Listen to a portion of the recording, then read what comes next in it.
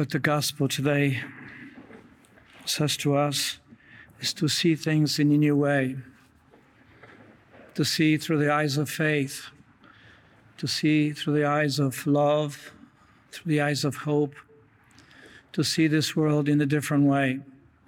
And if we were to look at the first reading, and not only today, but also yesterday's reading from St. Paul's letter to Colossians, he tells the community of faith of Colossians to look at the Lord in a different way, to see him in a light which most people do not grasp or see. He himself, he did not see. As you know, St. Paul was a Pharisee on the way to Damascus. He receives this extraordinary light, brightness of light, which blinds him. And then he hears that voice, Saul, Saul, why are you persecuting me? And as we know the experience, who are you that I'm persecuting you, would be St. Paul's response. And so he grasps that the Lord speaks of him as he's Jesus, the one who he's persecuting. St. Paul needed to see things from a different perspective. Yes, he was looking from a perspective of the Old Testament, and especially through the interpretation of Pharisaic ways of trying to make sure that everything was done in a proper way, but it was very legalistic. So here it is, Paul is invited to see things in a new way. And then, as we know, not only that he experiences this great gift, but then he goes into the desert for a couple of years, begin to reflect and pray and contemplate this new disposition of God, seeing things through the eyes of faith, through seeing this world through the eyes of Jesus. He was given to him, and he sees this new message, new gospel, and he has to look at his life and look at the things around him in a new way. So this is what we have, looking and seeing things in a new way. And as you know, St. Paul was meditating on who is this Jesus? And in a letter to the Romans, in one letter, he speaks of our Lord Jesus through the categories of 10 different concepts, different words, different description of who he is, different functions that he has. So what does he see in Jesus? Yes, he's the one who came, he's the Messiah, but he's also the Savior. He's saving us, healing the deepest wounds from our sin. He's our Redeemer. He's also our reconciliation, between God and ourselves, within ourselves too. There's the sinful Adam and Eve, and there's also the new creature, new son and daughter of God that Jesus invites us to. So he keeps on reflecting, because he could not capture in Jesus the whole thing that he has done for us in one word. He had many, many words that he had to use. He's our justification, because he justifies us, because we have broken the law of God. He is our unification. He unites us with God. He's also our atonement, the atoning sacrifice. He's our expiatory sacrifice. He placed himself on behalf of us. So all those things that we have, and we can just keep on reflecting. He's our reconciliation. He's reconciled us. So St. Paul speaks of that, and today he continues by seeing this Jesus in a new light, and he speaks to us. He says, "You once were alienated and hostile in your mind because of evil deeds, but God has now reconciled you in the fleshly body of Christ through his death, to present you holy, without blemish, and irreproachable before him," which God has taken us the way we were, broken by sin, sinful, with all the tendencies that we have, all the things that we drag us down. The Lord, through his death, he gave us new life. He made us holy. He made us without blemish, irreproachable before him. But we have to say, "Lord, I'm not exactly too sure if I'm that holy. I'm not exactly too sure if I'm irreproachable." That's why we are here, because he continues to do so. It's not just a one-time gift. Just like a shower you have to take and wash your body every day to stay clean, to stay well. In the same way, the Lord gives us an ongoing way. He continues to pour forth his grace of freeing us from sin, from making us holy. And this is why we gather, for the Eucharist. This is why we gather for prayers as a community of faith, so that we may receive more and more that which God gives us. That's why he brought and gave us his Son, so that he may be the source of healing, strength, holiness, that he may truly be the one who brings us into that relationship with God. But the Lord says to Saint Paul, he says, but God is giving you, but in order for you to keep on receiving these gifts, you have to persevere in faith, to persevere. Because if we don't persevere, if we are unstable, we're not, we're searching for something else, then what happens to us is we diminish the grace that he gives us. And so St. Paul says, provided that you persevere in faith, firmly grounded, stable, and not shifting from the hope of the gospel that you have heard, which has been preached to every creature under heaven, of which I, Paul, am a minister. I have brought these things to you. I'm giving you these gifts. And so on one level, we seeing with the new eyes. We see St. Paul seeing things in the new eyes, in the eyes of Christ, our Savior, our Redeemer, the one who has reconciled us. We see everything through the prism of our Lord Jesus. We see this world through the eyes of Christ. And so this is that first invitation, St. Paul, and for us. And now, as we can see how the Lord was teaching, the Pharisees today in the gospel, but also he's teaching his disciples as well as he's teaching us. And so we see how the Lord has to explain to those who embraced the Old Testament and wanted to really live it out in a sort of legalistic way. And so we see this example of Jesus walking through his disciples, walking through the field of grain on Sabbath. His disciples were picking up the heads of grain, rubbing them in their hands and eating them. Okay, so what we have here is a scene where on the Sabbath they're walking through the fields of grain. Perhaps they're walking too far because there was limits on where they can walk. But then again, they broke the law, as the Pharisees would tell them. They were harvesting because it was against the law to harvest on the Sabbath. It was also against the law to thresh the grain, the wheat, for example, on Sabbath. And of course, to make yourself a meal. And so those things. And so this is why Pharisees said to him, why are you doing what is unlawful on Sabbath? And Jesus said to them in reply, have you not read what David did when he and those who were with him were hungry? How he went into the house of God, took the bread of offering, which only the priest could lawfully eat, ate of it, and shared it with his companions.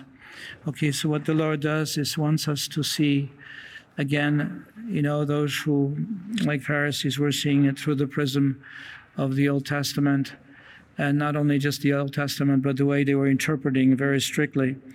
And the Lord wants to have their eyes open. For the Pharisees, David was a very important person. Just like Abraham, David as well, he was the model of what they are to do. And then what the Lord says to them, look what your model has done. First of all, he is eating something. He's eating bread that comes from the offering of bread, which was given to the priests in the temple. And he's eating something which they shouldn't. He should not, and his companion should not be eating. This was unlawful. And secondly, the Lord also tells them that, look, David came, and you have to remember that the bread that was given to them not only came from the temple, but it was during the night.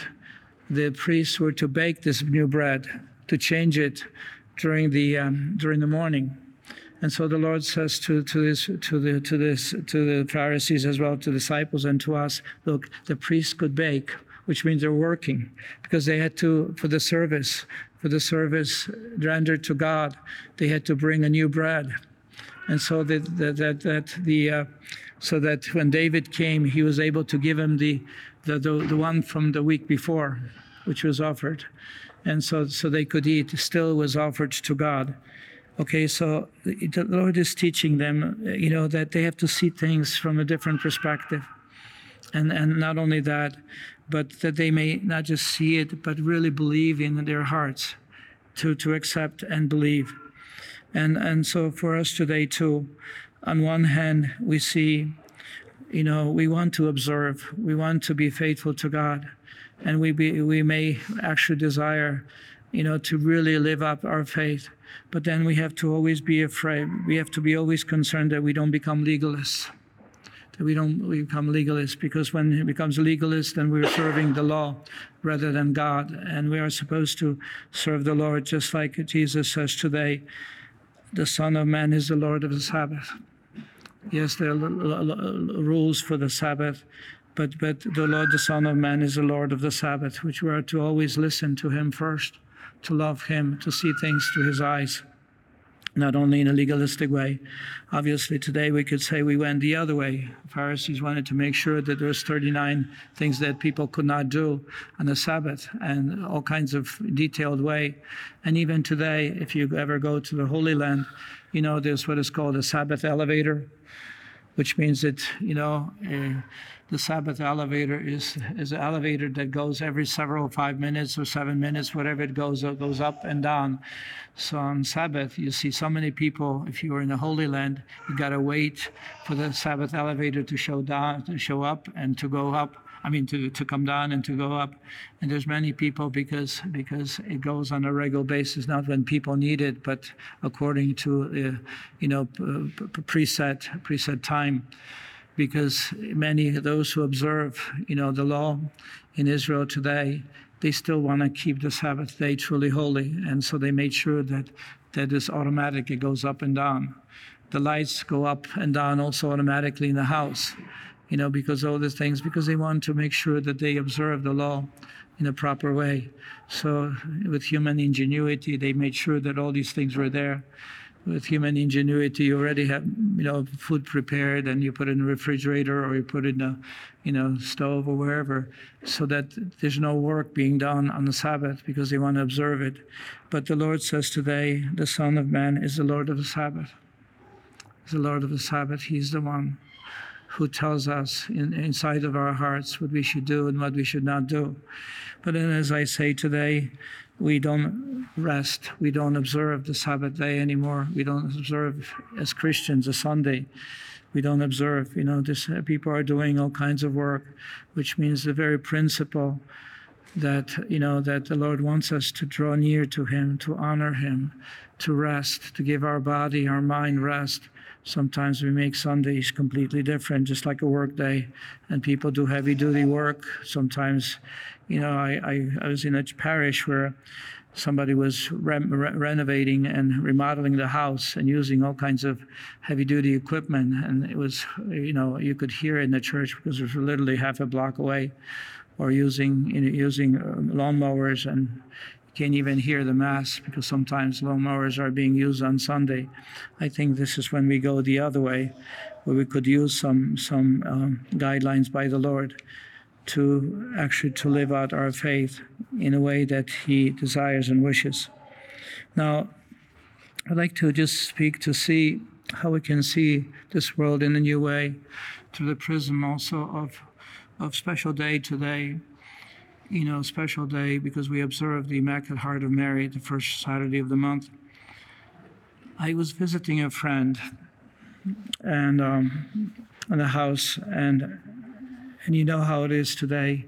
There are not that many holy images, and in the size of the homes, because they're not exactly the custom. It's not exactly the custom if you were following, the better homes or more beautiful homes or southern homes or whatever you have to do.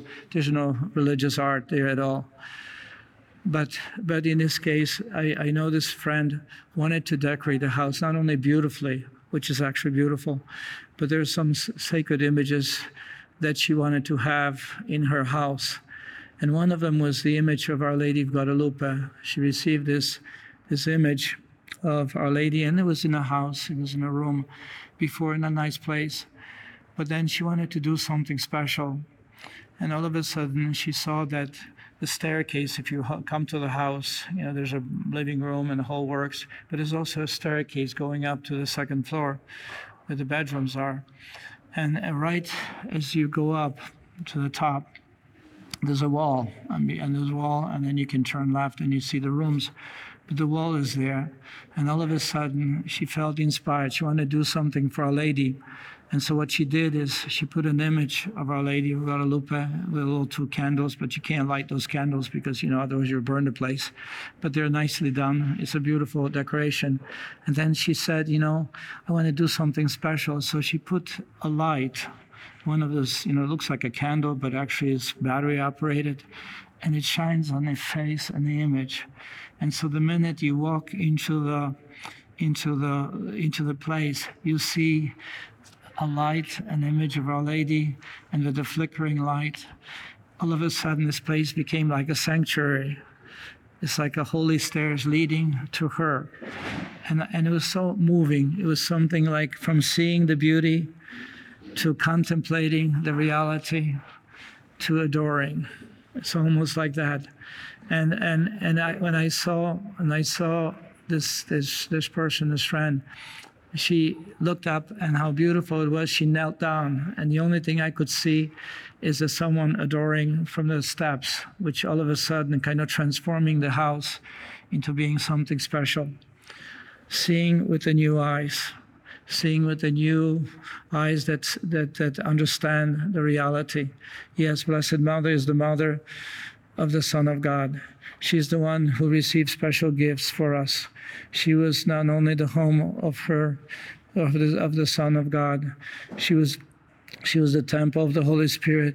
She's the one who is asking us and inviting us to contemplate the mystery of incarnation, to contemplate the mystery of God, the Son of God, becoming one of us, who brought us the new gospel, the new way.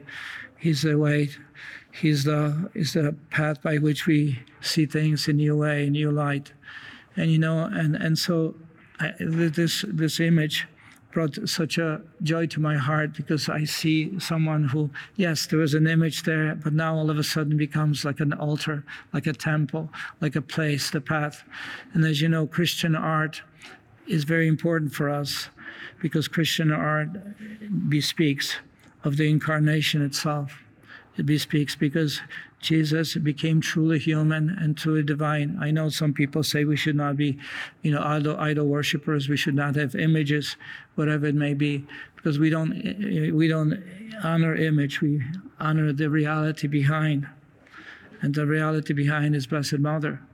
We honor Jesus, not the canvas, not the text, but we honor the reality behind. Truly the iconic tradition. And so today, I wanted to kind of share these things with you, that the Lord may grant us the grace to see things in a new way, in a deeper way. We already have, because we are believers. You love the Lord. You are here. You want to honor Him, but to see things continually, asking the Lord that we may see through the eyes of our faith, but also through the eyes of love. Through the eyes of love, because seeing through the eyes of love develops within us compassion, tenderness, that we begin to see through the eyes of love, because we see this is how God sees us, how merciful He is to us, how merciful and tender we should be towards one another, to see through the eyes of hope, where we see this reality in which we live. Not only that we know, our homes and work and whatever we have, our family members, and especially on this weekend, Labor Day, trying to catch the last parts or days of summer. Yes, we can see through the eyes of your physical reality, but can we see also through the eyes of hope? And hope, what does hope give us?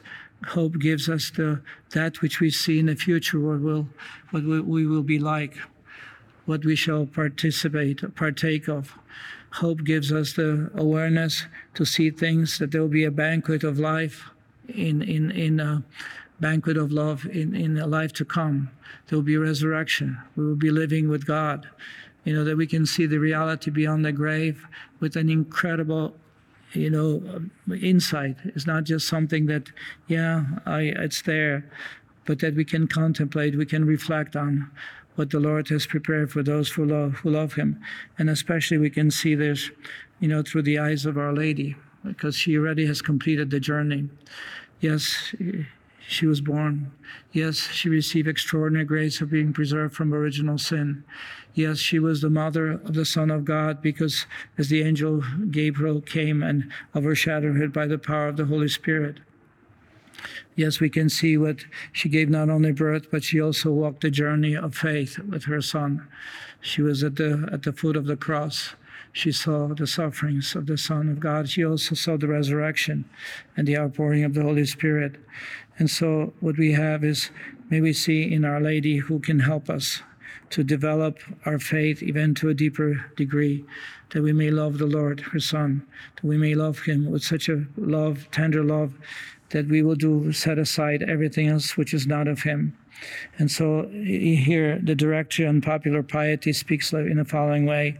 On Saturdays, honoring Saturdays, especially for Saturday, it is a remembrance of the maternal example and discipleship of Blessed Virgin Mary, who, strengthened by faith and hope on the great Saturday on which our Lord lay in the tomb, was the only one of the disciples to hold vigil in expectation of the Lord's resurrection. It is a prelude and introduction to the celebration of Sunday, the weekly memorial of the resurrection of Christ. It is a sign that the Virgin Mary is continuously present and operative in the life of the Church. And finally, the revelation of the Immaculate Heart of Mary.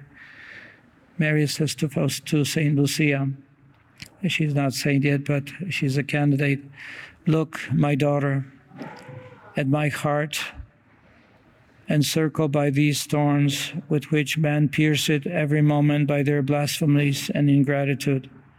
You, at least, strive to console me. And so I promise to assist at the hour of death with the grace necessary for salvation all those who, with the intention of making reparations to me, will on the first Saturday of 5 consecutive months go to confession, receive Holy Communion, say 5 decades of the Rosary, and keep me company for 15 minutes while meditating on the 15 mysteries of the Rosary." Father Chris will have today at 11 o'clock, as you know, we'll have a special celebration and service in honor of Our Lady for the first Saturday of the month.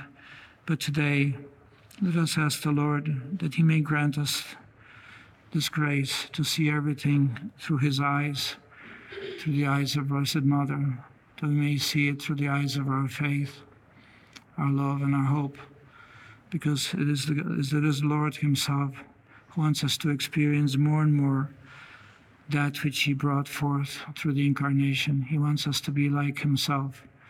He wants us to enjoy the delight of the Father's love, to experience his merciful forgiveness, and to be united with him by the powerful grace through the Holy Spirit. Are you a Marian helper? Join our Spiritual Benefit Society and start sharing in the graces of all the daily masses, prayers, and good works of Marian priests and brothers all over the world. Sign up is free and easy. Simply visit micprayers.org. That's micprayers.org. Thank you, and God bless you. Please follow or subscribe to this podcast to receive the latest episodes and updates. If you have been blessed by this podcast, I invite you to leave a review. Reviews greatly improve our podcast ranking and will help spread this podcast to other people throughout the world. Are you enjoying this podcast? I invite you to listen to more shows brought to you by the Marian Fathers of the Immaculate Conception. Join us daily for enriching spiritual content, which will help you on your journey with Jesus Christ. Simply visit DivineMercyPlus.org for a complete list of our shows. That's DivineMercyPlus.org. Are you a Marian helper? Join our Spiritual Benefit Society and start sharing in the graces of all the daily masses, prayers, and good works of Marian priests and brothers all over the world. Sign-up is free and easy. Simply visit micprayers.org. That's micprayers.org. Thank you, and God bless you.